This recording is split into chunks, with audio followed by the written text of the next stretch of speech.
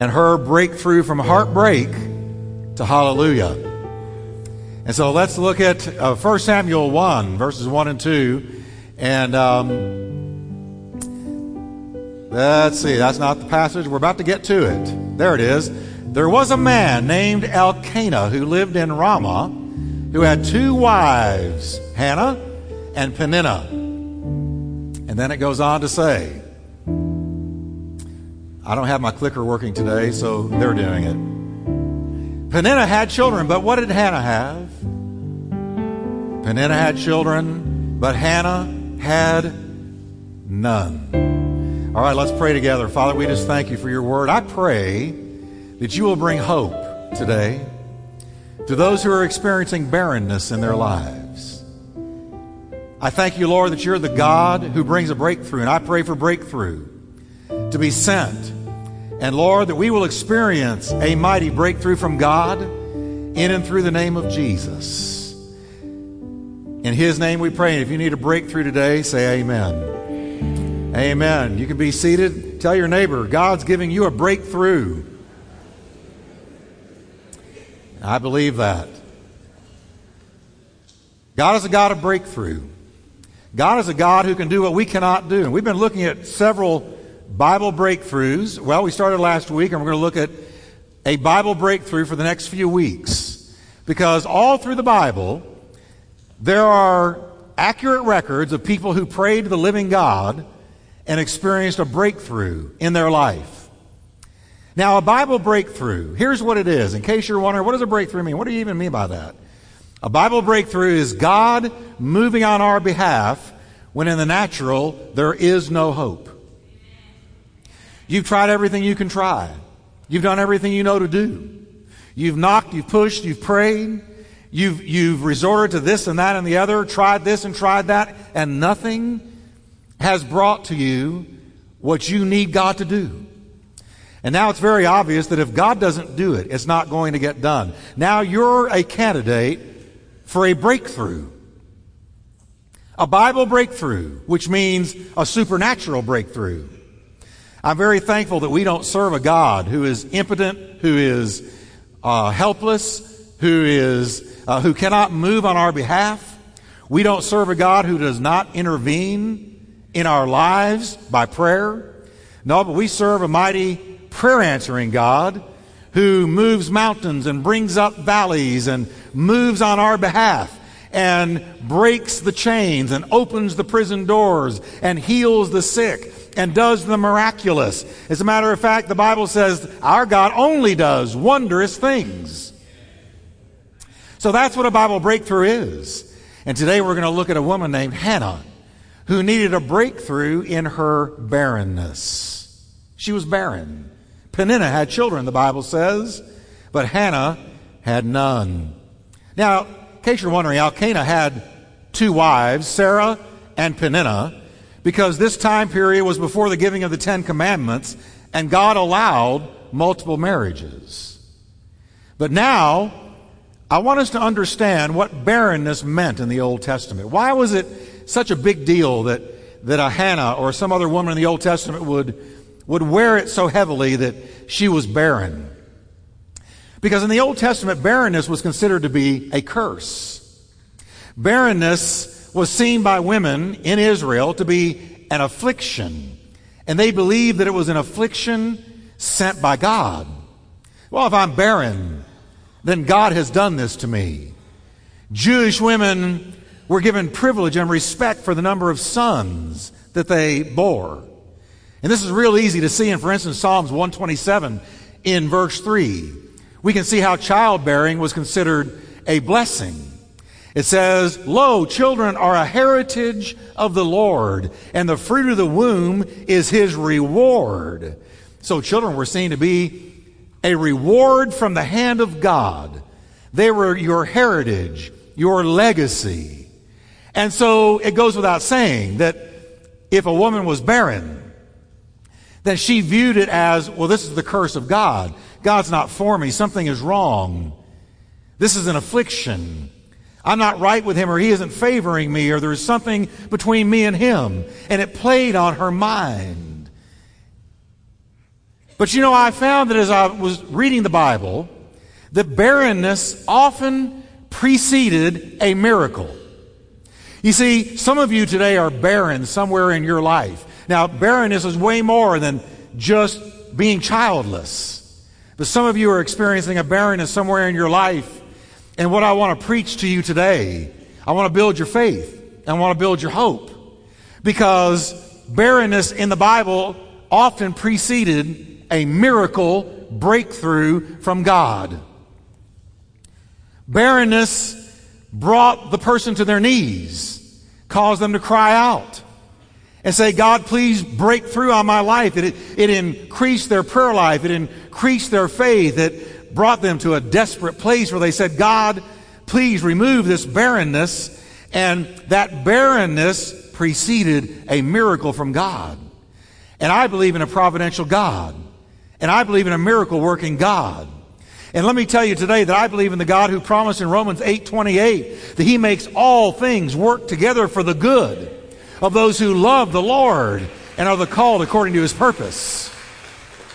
So that in the natural, if barrenness is a negative and a real downer, that in the spiritual life, with the eye of faith, barrenness can precede a miracle. It's fascinating to me to consider all the great deliverers that God brought forth from barren wombs. Both in the Old Testament and the New, we see them everywhere. Of course, the most famous couple that were barren, Abraham and Sarah.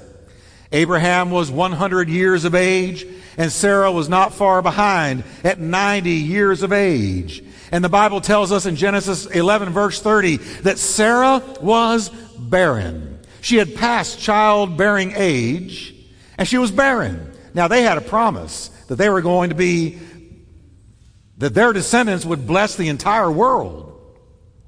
Well, if your descendants are going to bless the world, you've got to have a baby. And then you've got to have them having babies. And those descendants have got to spread out throughout the earth.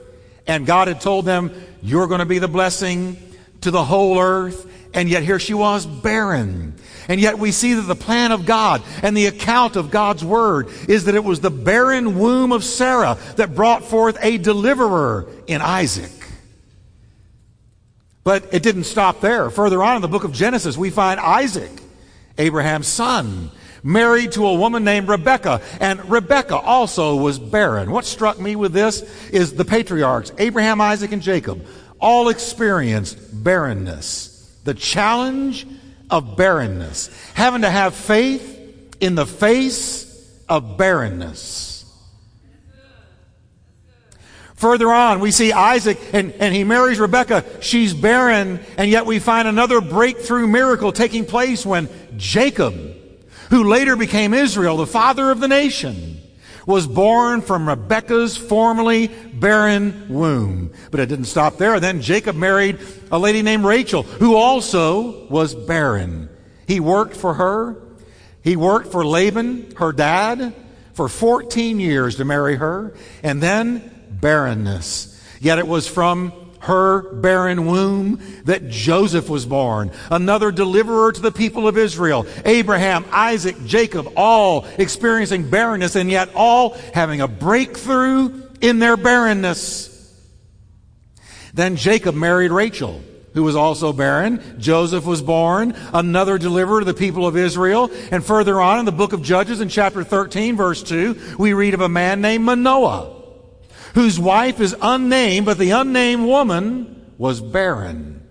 The Bible records there was no king in Israel at this time, and every man did that which was right in his own eyes, just like we are in America today.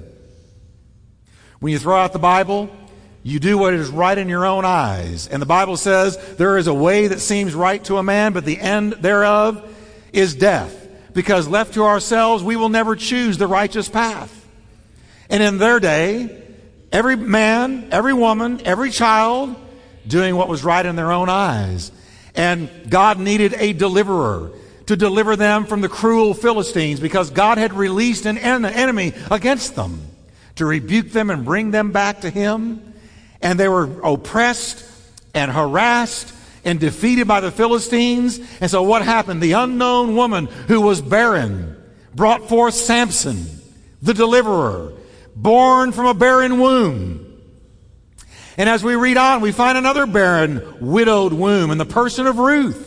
Ruth found mercy in the eyes of the Lord. She married Boaz, and we read that she bore Obed, and Obed begat Jesse, and Jesse was the father of King David. Over and over again, God looked at a barren situation, and those who were barren looked up to God and said, Lord, I can't do it. I need a breakthrough. I've tried everything and nothing is working. I need a breakthrough. And God brought the breakthrough. And I'm telling you by faith today, God's going to bring a breakthrough to your barrenness. Whatever it is, I'm believing God to break through on your life. When you go to the New Testament, we find a man by the name of Zacharias and his wife Elizabeth, also past the age of childbearing with a barren womb. Elizabeth had been barren all of her life, and now she's in her old age. And yet, according to Jesus, the greatest prophet ever born of woman, John the Baptist, was born of Elizabeth's barren womb. Do you see how God uses barrenness? Do you see how God breaks through on barrenness? And God takes something negative and works it for the good. And now in 1 Samuel chapter 1, we read of this situation with Elkanah and his wife Hannah, who also possessed a barren womb. Israel at the time had backslidden tragically into great sin and depravity. Eli, the high priest, was totally backslidden. His sons were sinning in the temple. Israel was in the dark. There was no word from God to the land. They were dying for a word from God. Nothing was clear. It was a spiritual fog. A deliverer was needed once again. And we find that from the barren womb of Hannah, Samuel, the prophet, was born. And boy, what a deliverer Samuel was. He became the conscience of the nation, a man with an unerring word from God, the anointer of two of Israel's kings, the last of the Hebrew judges and the first of the major prophets. Now I want to look at Hannah for a minute, because Hannah gives us a testimony on how to respond in the presence of barrenness. Because listen, there are many kinds of barrenness. You can be barren financially. You can be barren in a loveless marriage. You can be barren and have no friends. The barrenness of friendlessness. Barrenness is universal. Barrenness is when you want something to be there so bad, but it's just not there. And you say, oh, I'm going to try this, I'm going to try that, but you can't make it be there. And there's a barrenness, and it speaks to you, it talks to you, it haunts you. Hannah's problem was barrenness, and she needed a breakthrough. Hannah's one of the most sympathy-inducing characters in the entire Word of God. Scripture tells us the truth about her, what she experienced because of her barrenness. She was, the Bible says, greatly distressed because of her predicament. She lived in bitterness of soul. She believed in God. She had faith in God. She was a woman of God. But she was bitter in her soul. She wept and she would not eat. And she cried continually to God because she couldn't have children. For her, it was a cause of embarrassment. It caused feelings of failure within her soul, like it does for 10 to 15% of marriages affected by the same predicament today. We're barren. We don't know why. We need God to break through. And we don't understand why our friends are having children and we can't. Or if you've got barrenness in another part of your life, you look at others and you say, why do they have fulfillment there and I don't? Barrenness can breed feelings of inadequacy and guilt. It can even turn to anger, and it can even turn towards God in anger. Why is God doing this to me? Why won't He take care of this in my life? Why do I pray and nothing happens? Why am I trying to fulfill this area in my life and nothing is taking place? Barrenness, when you're childless, Hannah experienced a fear of the future, growing into old age without children, without grandchildren. The fear of loneliness, the fear of frustration. I don't want to grow old alone. I don't want to grow old without grandchildren. I don't want to grow old without being fulfilled in this area of my life. Where is God? What's taking so long? Barrenness covers much more territory than simply physical childlessness. Financial barrenness, friendlessness, a loveless marriage, the barrenness of being unwed. Why can't I meet the right person? I'm in a world full of people, and yet I look and I've got this barrenness. I want to meet somebody. I want fulfillment. I'm tired of being alone, going out alone, doing things alone. Where's God? I feel barren, and that barrenness shouts. That barrenness aches. And some of you today are experiencing a type of barrenness. You don't know what to do. You don't know what's wrong. You don't know where to turn. It vexes you. It frustrates you. You're maybe even experiencing depression or despair because of the barrenness. You're not alone. It happened all through the Bible. It happens to people all over the world. And truth be known, in this sanctuary full of people, many in here right now are experiencing an area of barrenness, and you wish that there was an answer. You wonder what it is. But you know what? Hannah's barrenness was made even worse by her persecutor. Her name was Peninnah, and I got to think of a pin when I say that name. Peninnah. Peninnah. That was her name. That was her special little persecutor, Peninnah, because you see, Peninnah was the other woman. She was the other wife. And here's Elkanah married to two women. And it says in verse 6 of chapter 1 of 1 Samuel, her rival, Peninnah, also provoked her severely to make her miserable. Now, the Bible tells the truth about what's going on here. This woman is provoking her and mocking her and ridiculing her because she's barren. She can't help it. But she's taking advantage of it, capitalizing on it, and harassing her and persecuting her for her barrenness. She made her miserable because the Lord had closed her womb, so she's rightly named Peninnah. In those days of legal polygamy, intense competition often existed between the woman or the women for the husband's affection. And if one of them could give the husband a son, it was a huge plus. And Peninnah used it to her full advantage, pointed at her, mocked her, ridiculed her, sort of a na, I gave him a son, you can't, you're barren. And she made her barrenness twice as bad, thrice as bad. And really, Peninnah here is a picture of the devil, the accuser of the brethren, who often uses barrenness in our life to attack us as to God's reality in our life, and to attack us as to God's intention in our life, and to attack us as to our faith or lack of faith. He attacks. Peninnah vexed Hannah continually for her barrenness, and that's what the accuser of the brethren does. When you're barren somewhere in your life, he attacks. Where's God? How come he's not answering you? See, God's not a good God. If he really loved you, you wouldn't be barren like this. And rather than seeing the possible purpose in the barrenness, which I want you to see today, I want you to know that I believe in a providential, sovereign, in control God who never says, well, I didn't see that coming, or well, I'll be. No, he sees the barrenness coming. He knows your life. He knows you inside out. He formed you in your mother's womb. Can I tell you today, you are not fearfully and wonderfully evolved. You are fearfully and wonderfully made by the hand of God.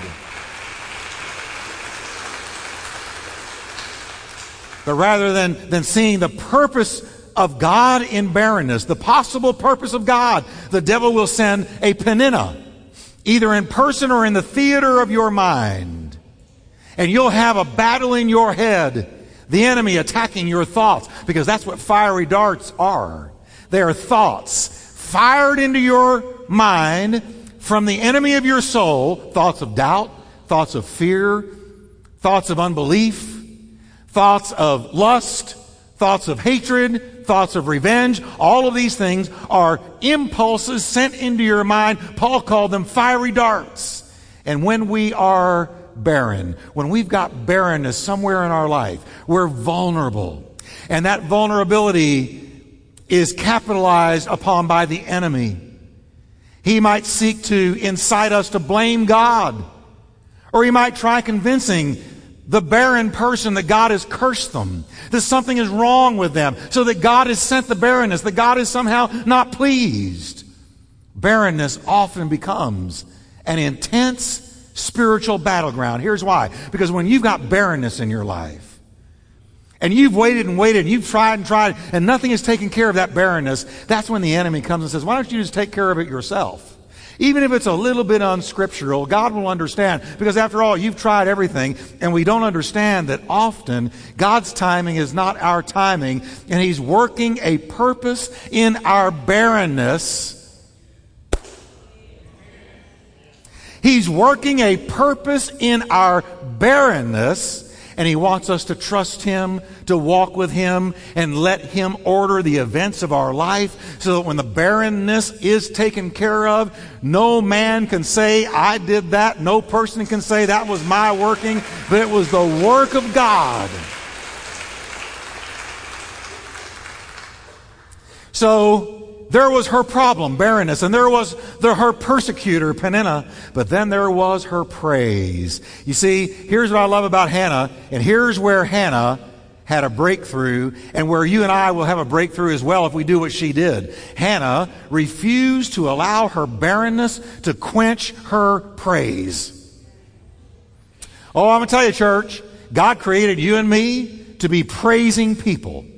We did not get saved to sit there like wooden Indians, petrified and fossilized, God's frozen chosen, and never give Him praise. No, God saved us to open our mouths, get our hands in the air, and say, Lord, I praise you and worship you. You are the living God.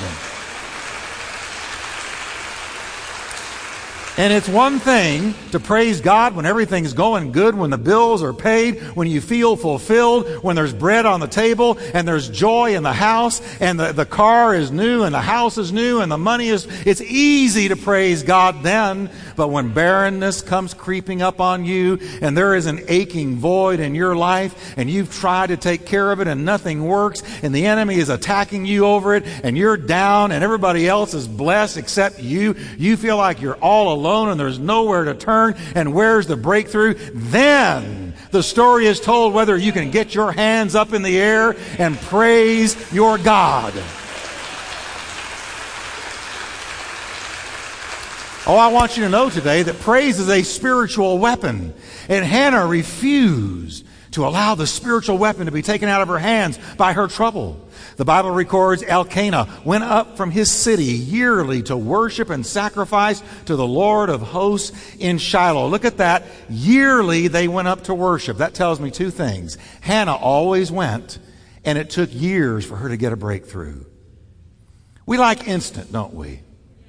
We like instant answers. We like instant miracles, instant healings, instant this and instant that. But can I tell you that some of God's dealings with you and me take time, sometimes years? And here's the question. Can you praise Him in year 1? Can you praise Him in year 2? When the ache is still there some, can you praise Him in year 3? When you haven't yet seen the breakthrough you're hoping for, can you praise Him in year 4? You say, well, Pastor Jeff, why would God take that long? His ways are inscrutable. The Bible says they are past finding out. And even when we don't understand His hand, we are to trust His heart, and we are to walk with Him and praise Him no matter what's going on. So here's Hannah. She said, devil, I may be barren. I may be persecuted, but you're not going to get my praise. I'm going to praise God. How important is this? Oh, it's hugely important because, see, the devil fears a people who can be going through hell on earth but still praise God. He fears a people. I'm telling you, the devil fears a praising people who will not be stopped by hindrances, who will not be discouraged by letdowns, who will not be put aside and put their praise down because they're experiencing things they don't understand. He fears a praising, worshiping church.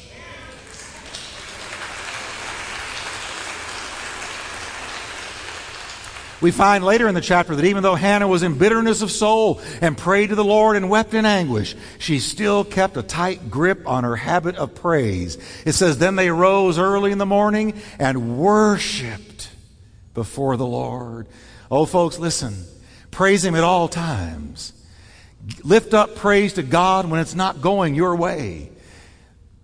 When barrenness is staring you in the face, say, well, I may be barren, but I can still praise God. I may not have what I want, but I can still praise God. The devil is not going to take my praise away from me, because praise will balance you out. It will release the power of God's Spirit on your life. It'll build your faith, and it'll carry you through the valleys if you'll praise God. She refused to stop praising God, and I contend that's one of the reasons she had a breakthrough. Here's a breakthrough principle from Hannah.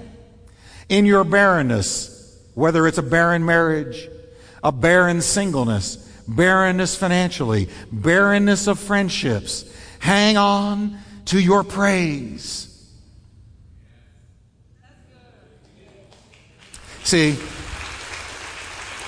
here's the way we usually think. Well, I praise Him when He does something for me. But how about this? Praise Him when He hasn't done anything for you. Praise Him when you're waiting on Him. Praise Him when you don't see a thing. See, some people only praise Him for what He does, but we praise Him for who He is. We praise Him for who He is. So you stare barrenness in the face and you say, yep, it's still there, but I'm going to praise my God. I'm going to lift up a praise to Him in the morning, the evening, at night. Nothing is going to take away from me my praise. Don't lose your praise. If you can praise God in your barrenness, Satan won't be able to take you out. If you can praise God in your barrenness, a breakthrough from heartbreak to hallelujah is coming. You see, God had a plan in Hannah's barrenness. He needed a prophet, a priest, a mighty man of God to step onto the stage of history and call His people back to righteousness. So providence was at work in her pain, because Hannah was driven to her knees and into a place of prayer like she never would have been if she had not been barren and persecuted for it. So we see her problem, her persecutor, her praise, and then we see her prayer. She praised and she prayed. It says in her bitterness of soul, Hannah prayed to the Lord and wept in anguish. Then she made a vow, and what she is about to pray never would have been prayed if she had not been barren and persecuted. Watch this.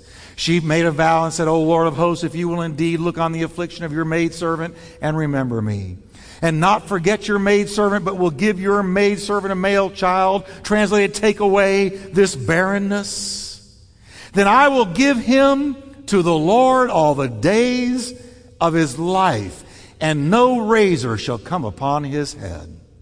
I see God's purpose in her barrenness right there.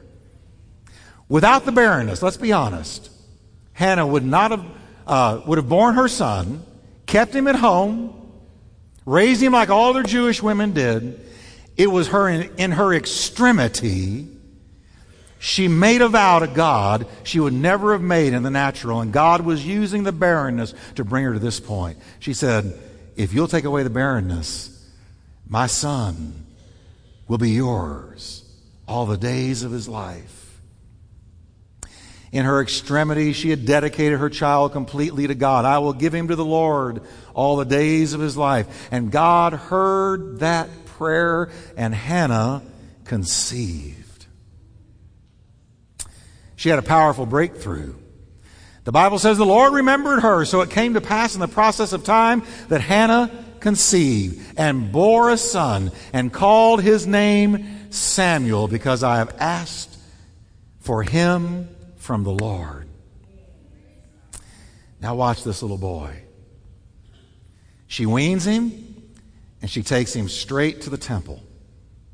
She says to Eli, I'd love to keep him at home. I love him.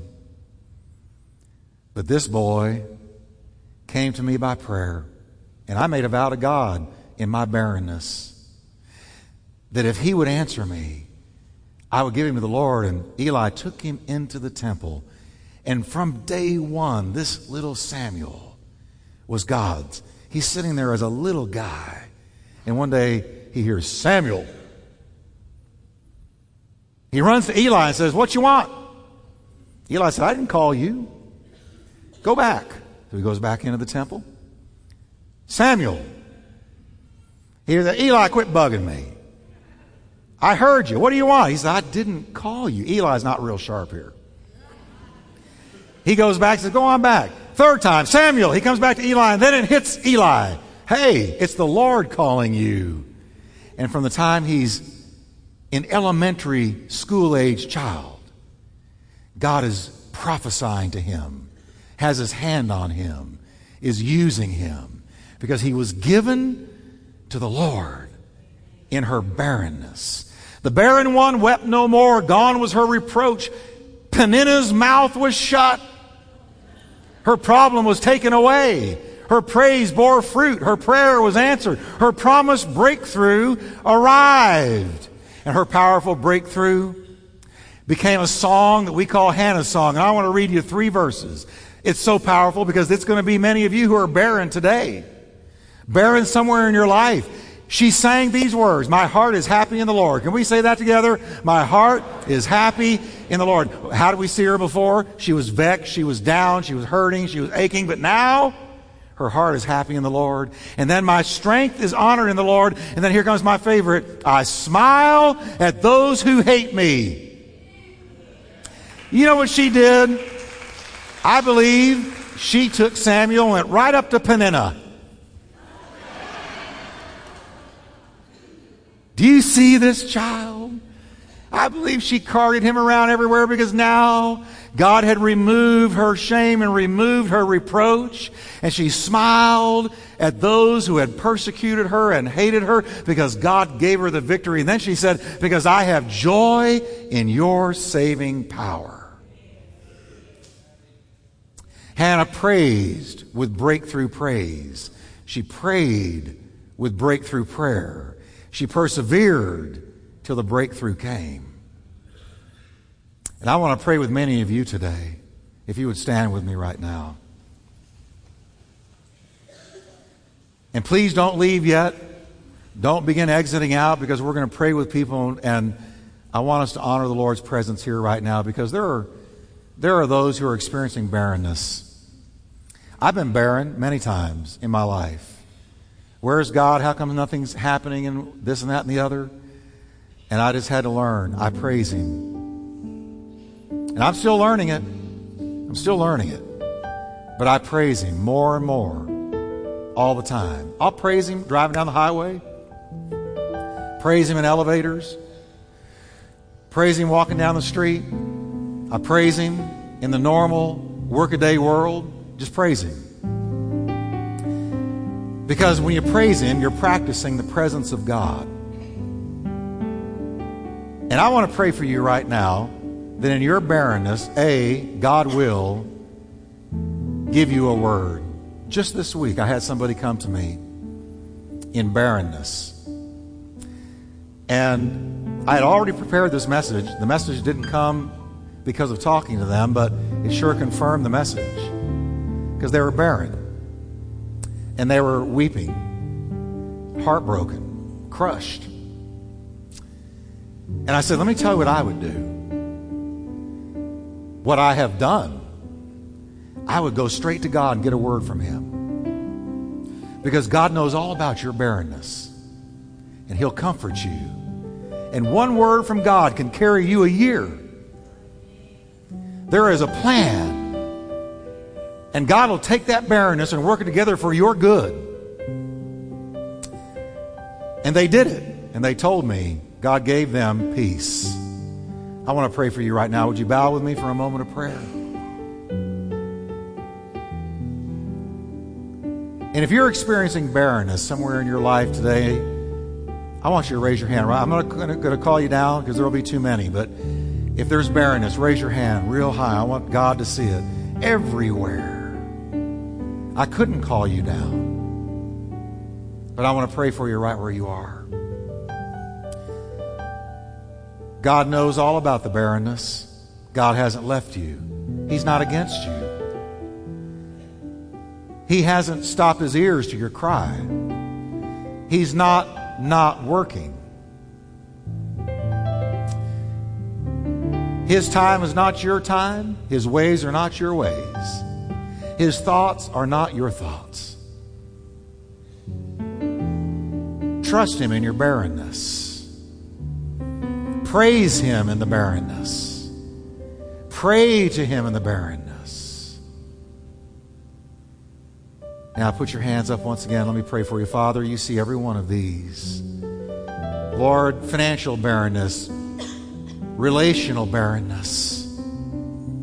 There's barrenness in marriages, Lord, I know. And I pray that you will answer that. But right now, Lord, we roll our barrenness onto you. Now say with me, Lord, I give you the barrenness. I give you the ache and I give you the pain. Now say with me, I'm not going to let the enemy take me out over this barrenness. But I trust it in your hands. And Lord, if I'm barren like this, for years I will trust you. For Paul the Apostle said, now listen to this word, my grace is sufficient for you. For my grace, my strength is made perfect in weakness. And God would say, God's grace is sufficient for you. His strength is made perfect in weakness, and until he breaks through, his grace is sufficient and will carry you through it all. Now say with me, Lord, I receive that grace. It's enough. And thank you for a breakthrough. Now one more thing, say, I won't lose my praise, but I will praise you evermore in the presence of this barrenness. Now give him a hand of praise today. Thank you, Lord. Thank you, Lord. Thank you, Lord.